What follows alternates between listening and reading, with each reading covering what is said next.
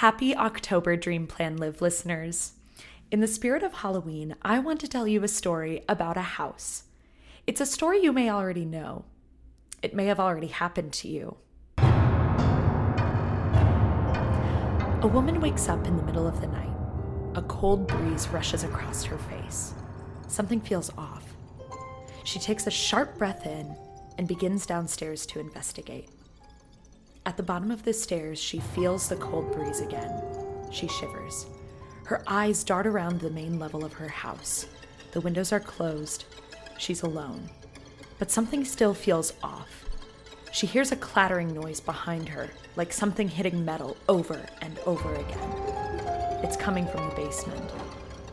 She starts to go down the stairs to the lowest level, and the clanging noise gets louder and louder through the dark. She grips the wall to find the light switch. She hears whirring and hissing and the banging noise getting louder and louder. She finds the switch. She flips it on and looks ahead at the furnace. The banging stops. The whirring slows to a putter. The furnace is out. Fear sets in. This is going to cost a lot of money.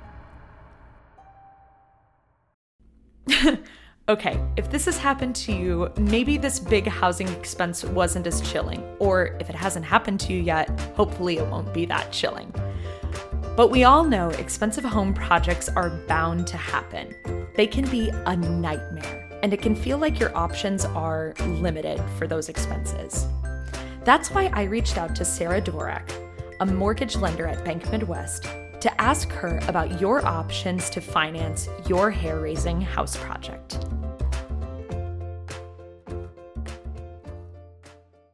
Hi, Sarah. Thank you for joining us for Dream Plan Live. Of course, Emma. I'm so excited to be with you today. I am too. So the little story that I told at the top of the show, is that more or less typical for homeowners to experience? Well, it definitely can happen to any homeowner at any time while they're living in their home. So what are some horror stories that you have heard from homeowners in your line of work? Oh my gosh. Well, anytime you are getting into a plumbing project, it can add up very quickly. Whether you're renovating or there's some structural damage, electrical problems can really add up fast as well, depending on how big the project is. And like you said in your story, replacing a furnace or an AC unit is a very big investment. Right. I'm picturing these HGTV renovation drama moments where the host says, redoing the kitchen costs this much, but we ran into an issue with the plumbing, and now renovating your kitchen will be double the initial estimate. So let's say you want to tackle a big renovation project, or you're getting ready to update your home's infrastructure. What options are there to finance these big projects? One really popular option would be for people to finance big projects using a home equity line of credit, or what we often call a HELOC. Interesting. Can you explain what that is? Sure. A home equity is an open line of credit that is a lien against your property. The open line of credit can be used for basically anything, like home improvements, buying a vehicle, student loans. The list goes on and on. So how does it work? If you have equity in your home, meaning that you have less borrowed on your home than the value, you can take out a home equity line of credit against it. A home equity line of credit is taking a mortgage on your home, but you can use the line of credit whenever and wherever you want. It's like using a credit card. Instead of taking out an unsecured debt that has a higher interest rate, this is a secured line of credit because it's a mortgage against your property. Interesting. So why would it be beneficial for somebody to get a HELOC for their home improvement instead of digging into their savings, for example?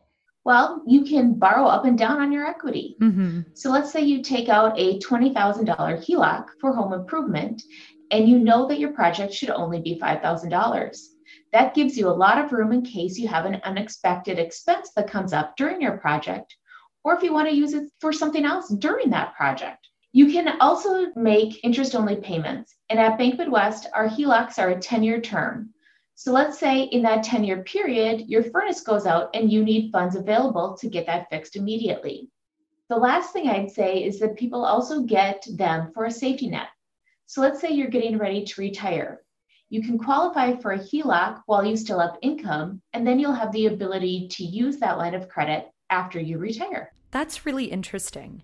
So I know that when you take out a HELOC, you, by extension, take out an adjustable rate mortgage, or what's typically referred to as an ARM.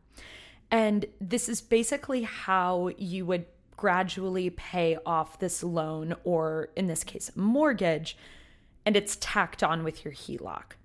And this can be done on a first or second mortgage. I'd love to hear from you. What are the benefits of an ARM, and how does an ARM work in the economy that we're in right now, where we have rising interest rates? Benefit of an ARM in the market with rising interest rates like we have now is that they typically start out at a lower rate and you're locked in for a shorter period of time, like 3 to 5 years. Your interest rates would then adjust unless you decide to refinance your mortgage prior to that. Could you give us an example of when taking out an ARM would be useful? Sure. Let's say you want to buy a house and the interest rates are in the 7s, which is on a high end right now. Instead of taking out a 30-year mortgage at 7%, you could get an adjustable rate for a lower introductory time. Then you could look at refinancing your loan in that term once the ARM expires or when rates get lower.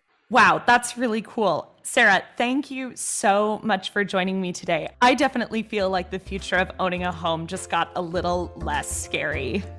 Thank you, Emma.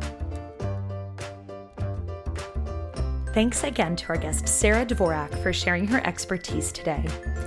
Dream, Plan, Live is a podcast presented by Bank Midwest. You can find more resources and answers about your dream home by visiting our website at bankmidwest.com/blogs. And if you liked this episode, subscribe on Apple Podcasts, Spotify, or wherever you stream your favorite episodes.